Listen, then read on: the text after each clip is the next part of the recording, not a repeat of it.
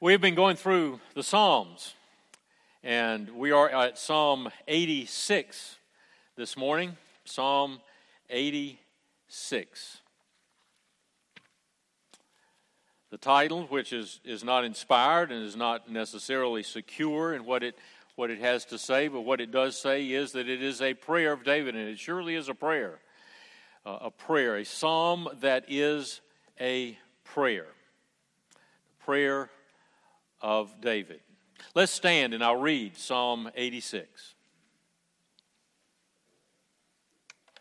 Hear God's word, His holy, inspired, inerrant, infallible word. Psalm 86. Incline your ear, O Lord, and answer me, for I am afflicted and needy. Preserve my soul, for I am a godly man. O you, my God, save your servant who trusts in you. Be gracious to me, O Lord, for to you I cry all day long. Make glad the soul of your servant, for to you, O Lord, I lift up my soul.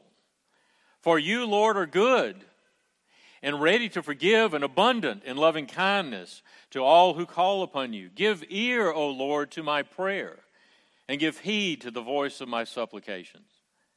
In the day of my trouble I shall call upon you, for you will answer me.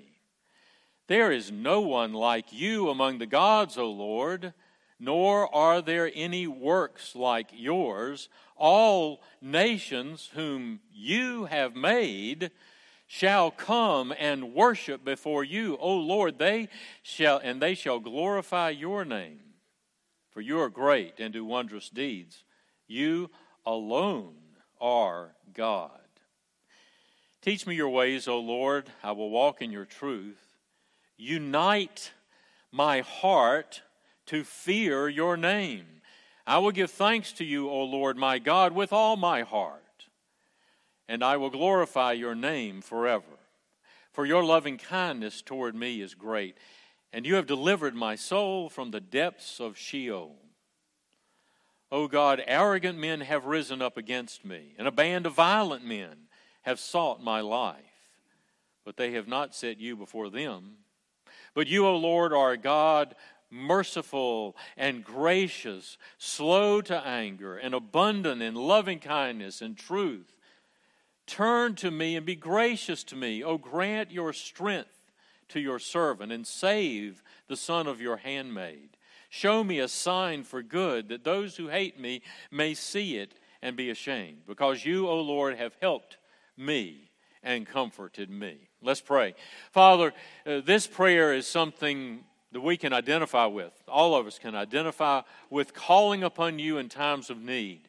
We pray that you would help us understand and be encouraged in our prayer life and be focused on Jesus by having worked through this psalm. In Jesus' name we pray. Amen. Please be seated. One of the older commentaries, G. Campbell Morgan, says that this is a peculiar psalm in many ways. It's largely composed of other parts of Scripture. It quotes other psalms, possibly other psalms quote it, Isaiah quoting it. It has a lot of scriptures in it. And the major theme is prayer, and it includes in it several major themes I've picked out. First, the joy of prayer is wrapped up in a personal relationship with the God who is there. It's a personal relationship. This psalm is all about a very personal relationship with God. And then secondly, it's about the fact that when you are having this personal relationship, it's not with a figment of your own imagination or something you made up. It is with the God who is there. It's the reality of direct contact with the unseen world and with the unseen God, the Trinity, who is there. And therefore, that leads to a third theme. It's hope. Hope in a hopeless world, a seemingly hopeless world, and possibly in the midst of seemingly hopeless situations. The joy of prayer is wrapped up in personal relationship with the God who is there. We live in a world of disappointment and strife, so this is a haven of relief.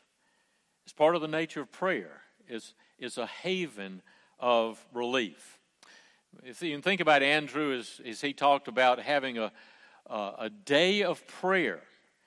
He's not the first missionary we've corresponded with over the years who have set aside a particular time of prayer. There was one missionary in Chile early on in the history of the PCA who set aside 4 hours each day to prayer. 4 hours of prayer and then 4 hours of labor. But Andrew sets aside a day and goes down to the river. And as he told us this morning, the Baptist pastor asked if he could go with him. So they both went down. His name is Raul. So Raul and Andrew went down to the river to pray, and they prayed together for a period of time, about an hour, and then they went their separate ways to pray for the rest. And that's great relief. If you have approached prayer that way, where you go off by yourself, or you're with your husband, your wife, your family, but it's not just a matter of, we got to do this, and then we got to brush teeth, and and then we got to do these other things and get to bed. But rather on a time when you're off on a picnic or something, or just sitting in the backyard, or after a meal when you don't have to go do anything, and you say, let's just spend some time and let's all just pray, and you just pour out what's on your heart. It is great, great relief. You will find in this psalm our soul and our heart being spoken about. If you look at the scripture, verse 2 says, preserve my soul. Verse 4 says, make glad the soul of your servant, for to you, O Lord, I lift up my soul. In verse 11, unite my heart to fear your name. Verse 12, I will give thanks to you, O Lord my God, with all my heart. In verse 13 says, you have delivered my soul. So this is, it's sort of opening up our hearts. And it identifies ourselves. It gives two I ams for us. And what I think about with the I am, in verse 1, he says, I am afflicted and needy. Now, if I come across the I ams in Scripture, like I am the way, the truth, and the life, I am the bread, I am the water of life.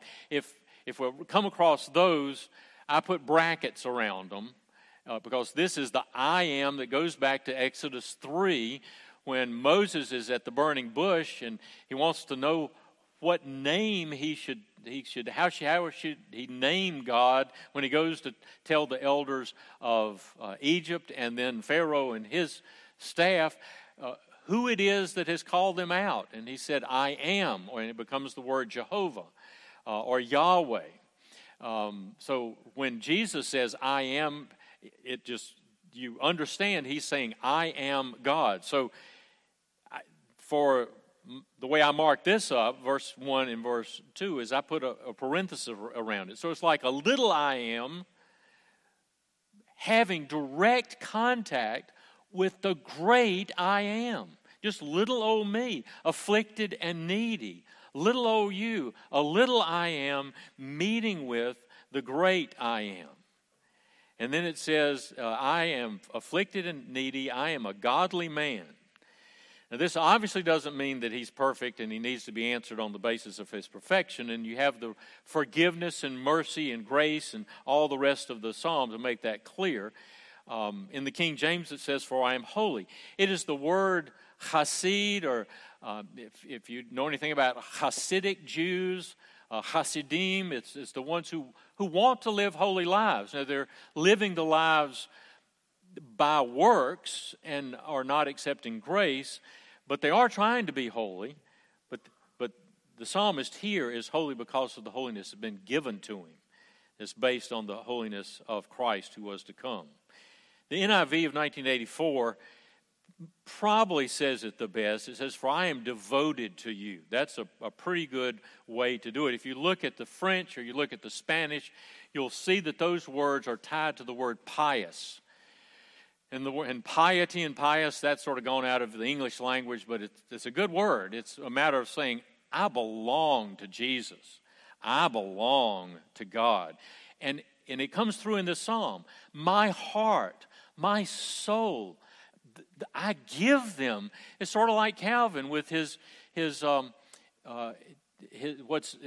motto, I give you my heart. I give you my heart. I give you my soul. And so as you go through this, you come down to verse 11 that talks about my heart. And what a wonderful request this is. Unite my heart to fear your name. That would be focusing my heart, focusing my soul, but focusing my heart to fear your name so that everything I do in life would be in reference to who you are. Now, I think of it as laser. Y'all know what laser stands for? I see some smiles out there. You do know what laser stands for. It has to do with light, right? It's light amplification by stimulation, emission of radiation. And that's why it's not L-A-Z-E-R, because it's the stimulation in there. It's L-A-S-E-R, and it's a matter of taking light, and we're surrounded by light, and this isn't hurting us, it isn't cutting us, it isn't doing anything spectacular. Well, I think it is doing spectacular things, but if you can concentrate it, if you can bring it together in what's called spatial coherence, so it's just very focused, and in that spatial coherence, it can go a long way. It can be a laser pointer, or it can do things at great distances and cause harm, and it can cut very hard things, all sorts of things, but it's sort of becoming one. And that's what it's asking here. It's a request for integrity. I praise the Lord that there are believers in this congregation and in other congregations around here that I can slip up behind them at work or at school or at different places, and I know they're going to be the same person there than they are coming into Sunday school or coming in to church. That is integrity. It's integer. It's one. It's being one. It's being gathered together as one. It's being without distractions.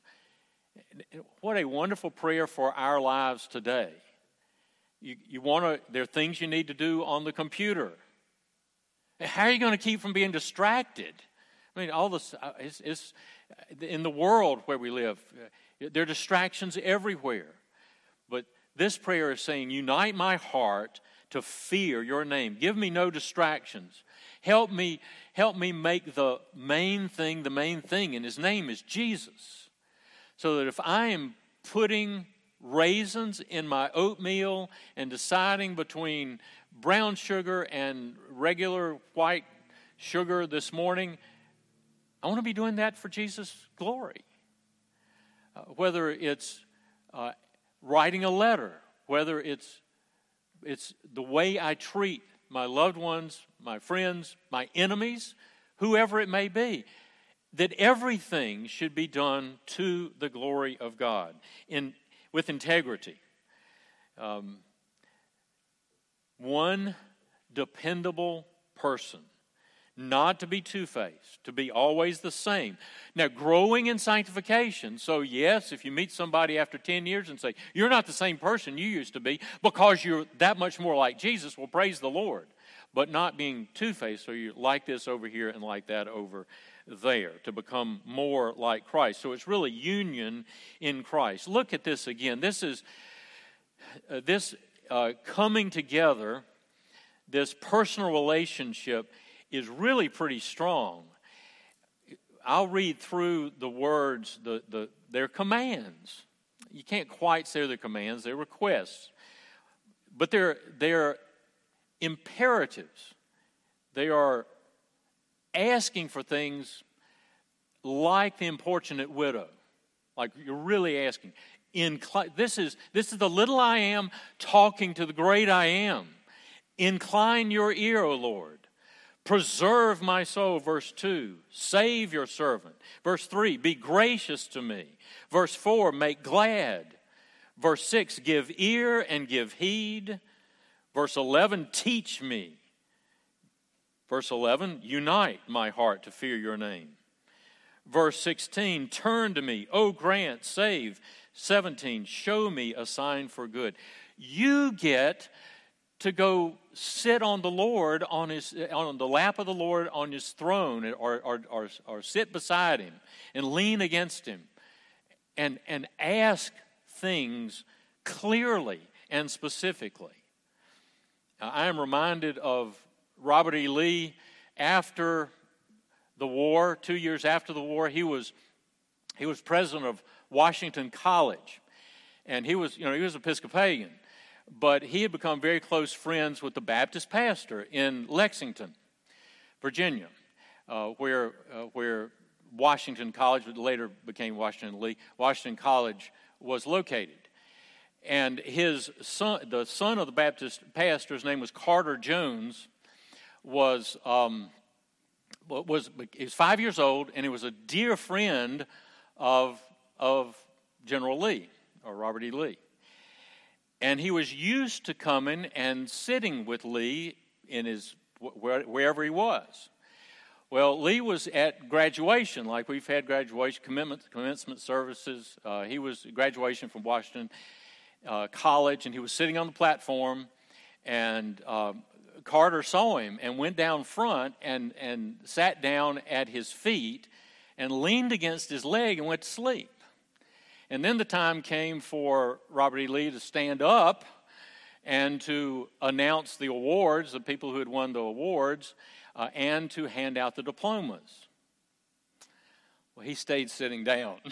And that's a real sweet story to me. And that is the way I think about your going to the great I am.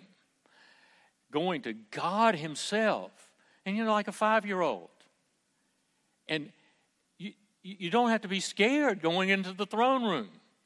I mean, he's already extended the scepter. The scepter is the cross.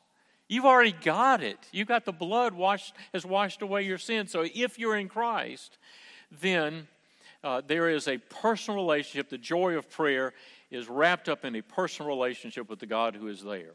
The reality of prayer is founded upon the character of the God who made you and saved your soul.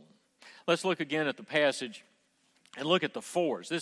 This whole psalm sort of goes back and forth. It's making the request, and then it's giving reasons. So in verses 1 through 4, it's reasons about us. And what you could do is you could go through and circle all the fours, F-O-Rs, and one nor, and then a but in verse 15. So you make your request, and then you say in verse 1, for I am afflicted and needy. Verse 2, for I am a godly man. Verse 3, for to you I cry all day long. And verse 4, for to you, O Lord, I lift up my soul. So this is our relation as someone who is in Christ, in whom the Lord has worked. And then it starts talking about the Lord in verse 5. For you, O Lord, are good and ready to forgive. Verse 7, for you will answer me. Verse 10, for you are great and do wondrous deeds. You alone are God. And that's very important. Verse 13, for your loving kindness toward me is great, and you have delivered my soul from the depths of Sheol. But you, verse 15, but you, O Lord, are a God of merciful and gracious, slow to anger, and abundant in loving kindness and truth. Verse 10, when we're praying to God, He is the God who is there. One of the first songs I learned to play on the guitar, my grandmother left me the money for a guitar, a K. I don't know if anybody knows what that is. It certainly was the cheapest guitar available that could be found by my family when I was 13. A steel string guitar. My grandmother said that if I recited the Shorter Catechism, that she would buy me a guitar. And she went home to glory before I recited the catechism. But I did recite it, and she had left the cash money in her drawer. She mainly dealt with cash, and my uncle and aunt took me to a store in Fayetteville, North Carolina. They bought the guitar and the first song book, and then I was able to get another song book that included various types of songs. And at that point, I knew about the hymns that we sang, but I was always looking for songs that talked about the Lord, that were more modern songs, like songs by Barbra Streisand and Johnny Mathis and people, modern people like that. And so those two had recorded one God. I thought, this is great. I've got a song to sing about one God. I believe in one God. That's what the catechism taught me. Well, that's not what the song says. Millions of stars placed in the skies by one God. That's true. Millions of men lift up their eyes to one God. That's according to how you see that. So many children calling to him by many a different name. Well, now, if you're talking about, I say God and Jesus and the Lord, and an evangelical from France might say Dieu somewhat, sometimes would almost always say l'Éternel or le Seigneur. We're talking about the same God, but that's not what the song's meaning. One Father, so many children calling to him by many a different name, one Father, loving each the same, many the ways all of us pray to one God, many the paths winding their way to one God, meaning through all sorts of religions, to one God. Walk with me, brother, there were no strangers after his work was done, for your God and my God are one. So that's not teaching what Psalm 86 is teaching. Psalm 86, verse 10 says, for you are great and do wondrous deeds. You alone are God. There is no one to compare with you. There's no one to compare with you. So this is real comparative religion. When you see in the scripture there in verse 8, there is no one like you among the gods, O Lord, nor are there any works like yours, all nations whom you have made. Comparative religion is that there's no comparison with God. And the 1 Kings 18 passage that I would like for you to consider at least at some point would be seeing how the 450 prophets of Baal went up against Elijah, and they called on their gods. They stabbed themselves. They leapt around the altar, saying that their God would answer. Baal would answer by fire to burn up to set the altar on fire, to burn up the offering. And there was no answer. There was nobody there. There's only one God. But this psalm says that you, as a little I am, you have access, because of what Christ has done, to the one God who is there. And you know what Elijah did? He said he made fun of him. First, said maybe he's on a trip, maybe he's asleep. Then he said, then he rebuilt the altar that was dedicated to God, built it out of the 12 stones representing the 12 tribes, put the wood on it, put the sacrifice on it, and got him to pour 12 containers of water on it, dug a trench around it, the water filled up the trench, soaked everything, and then the Lord answered from heaven. So there are no other gods. There's no comparison, because God is God and there are no other gods. I mean, you can make up your own little g God. You can build your own idol out of stone, out of money, out of prestige, out of whatever you want to build, whatever you want to aim for. But there's only one God.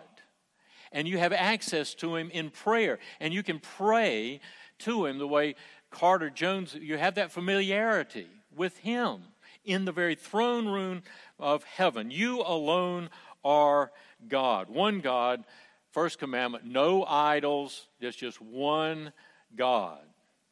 The joy of prayer is wrapped up in personal relationship with the God who is there.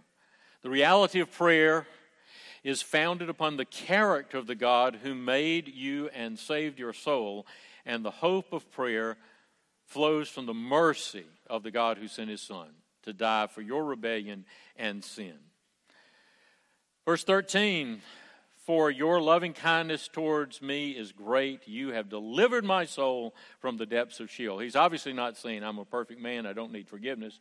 No, you have forgiven me. Verse 15, but you, O Lord, are a God merciful and gracious. Mercy and grace.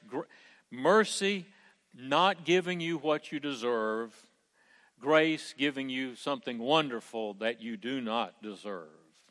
Slow to anger and abundant in loving kindness and truth. All those words, merciful, gracious, loving kindness and truth. Turn to me and be gracious to me. Save the son of your handmaid.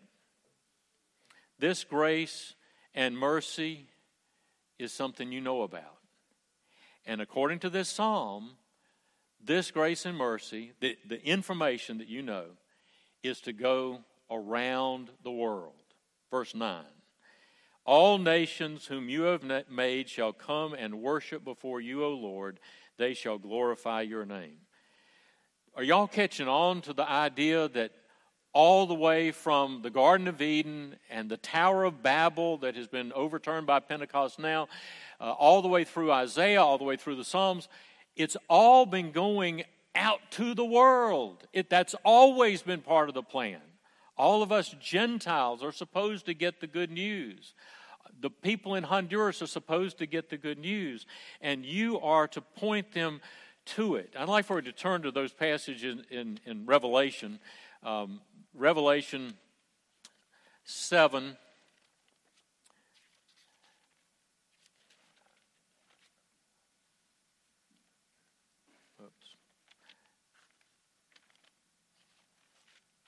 I'm in the wrong book. And then Revelation 15.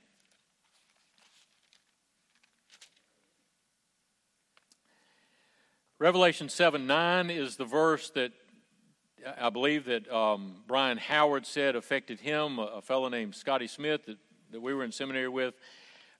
He heard him refer to this, and it has stuck with him ever since. 7:9, after these things I looked, and behold, a great multitude, which no one could count, from every nation and all tribes and peoples and tongues, standing before the throne, before the Lamb, clothed in white robes, and palm branches were in their hands, and they cry out with a loud voice, saying, salvation to our God who sits on the throne and to the Lamb. And then verse 12, amen, blessing and glory and wisdom and thanksgiving and honor and power and might be to our God forever and ever, amen. And then chapter 15, and this is one of the early scripture songs we used to sing.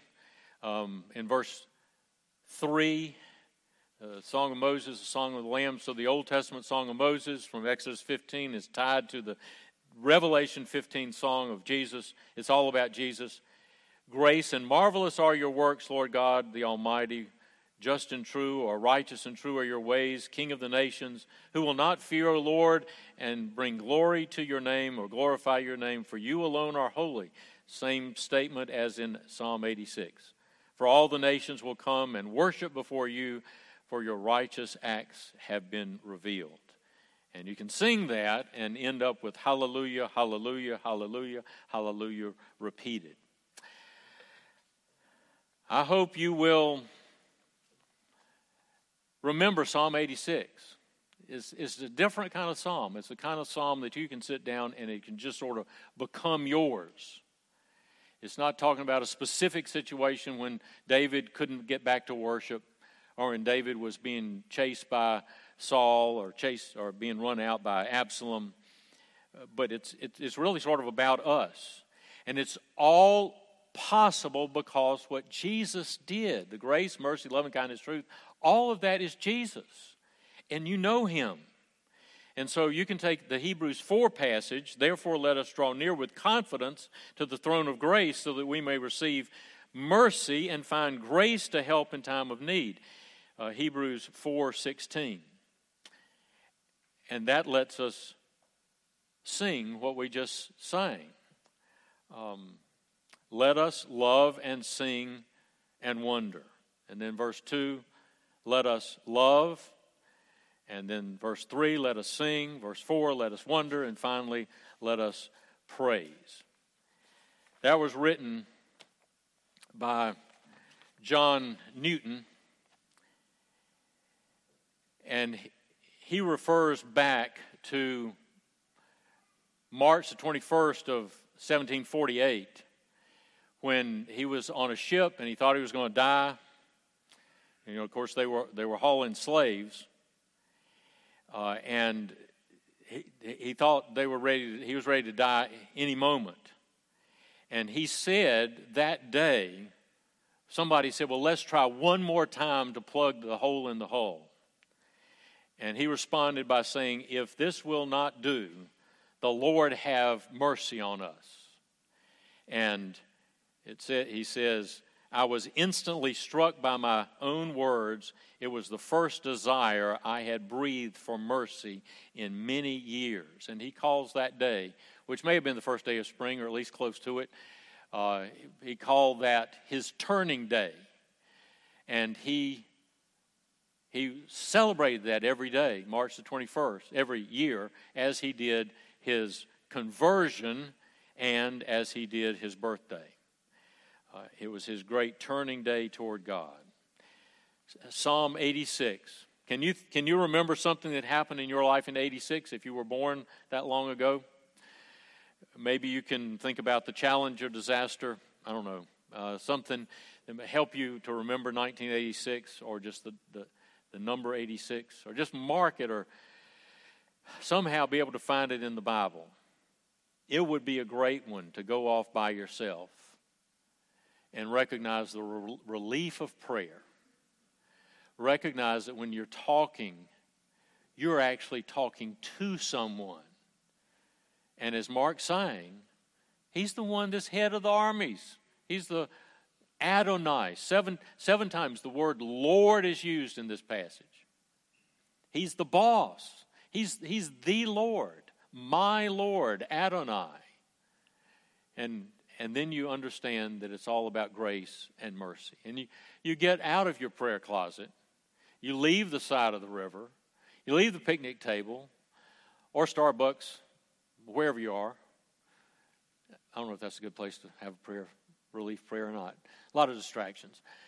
Find a place that doesn't have distractions. And then leave that place and live out the gospel as an integer, as with integrity. Having your heart more closely united to God.